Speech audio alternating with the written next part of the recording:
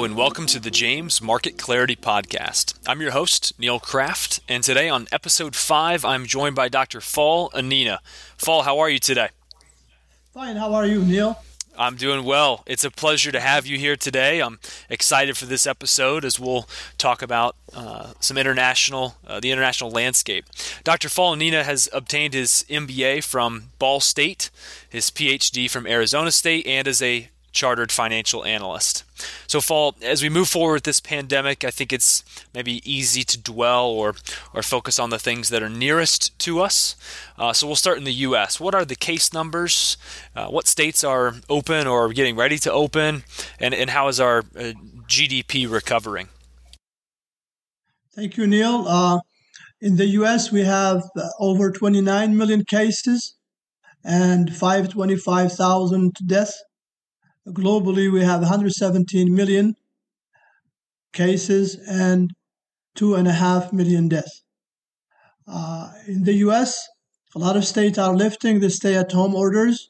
They are reopening business and relaxing social distancing measures. For example, Texas is ending the statewide mask mandate. States like Florida and South Dakota had been open for a while. And I think because of the vaccine, a lot more states are opening up. Economic growth in the first quarter is expected to rebound. Economists are projecting 10% growth in the GDP, which is one of the highest number. And that's because of the government spending and Federal Reserve easy monetary policy. Excellent. Well, thank you for that update. Now let's shift our lens towards the global landscape. How does the recovery look from that standpoint?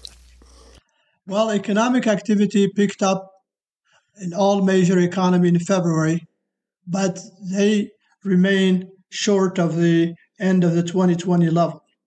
Internationally, the country that is doing well are the U.S., China, Spain, and Israel.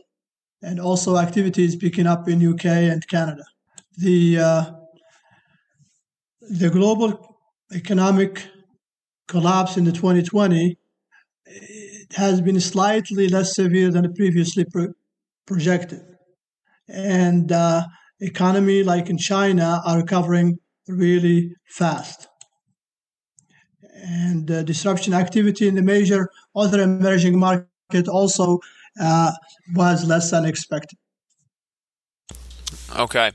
Well, looking ahead here at the remainder of this year in 21, are there any regional economies or even specific countries where we see good opportunities? I know you've mentioned China now a couple times.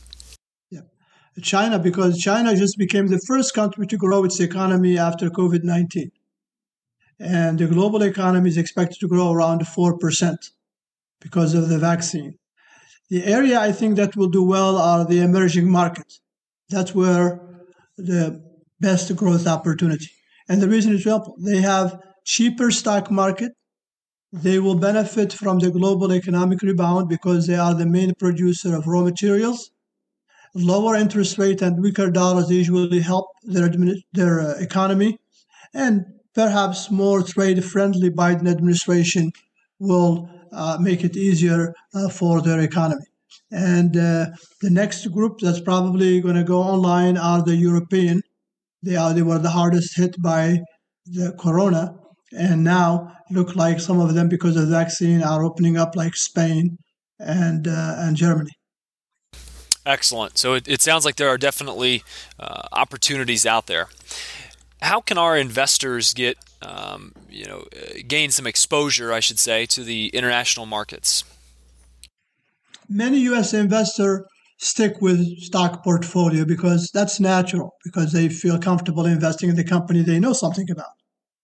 Yet, if you invest in foreign stock, you diversify your portfolio, and also there are a lot more growth opportunity overseas. Because if you look at most demographic increase are happening overseas. In general, there are 3 ways to invest internationally. You can invest directly in foreign stock. And that's what we do at James Investment Research. We buy ADRs, American Depository Receipt. American Depository Receipt is basically a receipt on a stock overseas. You can buy Honda stock here in the US, but what you are buying is a receipt on the stock that is traded on the Tokyo Stock Exchange. Okay. You can also buy internationally focused exchange traded fund, ETF, or mutual fund to gain foreign exposure. And the third way of doing it is buying share in multinational corporations that are based in the US, but do almost all their business internationally. Many of the largest US-based multinational corporations have more than two-thirds of their total sale outside of the US. Take Intel, 80% of Intel sales are overseas. Coca-Cola, 70%. ExxonMobil, 65%. Apple, 63%. And the list goes on and on. Those are the three ways of doing it. In some market, you can't really buy ADR because they are too risky. For example, in emerging market, and people usually use a mutual fund or an exchange traded fund to do it. But for the well-developed and large company, people buy ADR. For example, if we want to buy a stock in Alibaba, that stock is available here, traded in the US. A Chinese company, but traded here in the US. Excellent, excellent. So there are a number of ways to increase your exposure internationally in your portfolio, some of which don't necessarily come to mind immediately. But Fall, thank you so much for these different strategies, and I appreciate your time today and this valuable information. Thank you, Neil. Thank you very much for giving me the opportunity. Again, if you have any questions about international investments or opportunities, please get in touch with us at www.jamesinvestment.com. James Investment, your future, our purpose.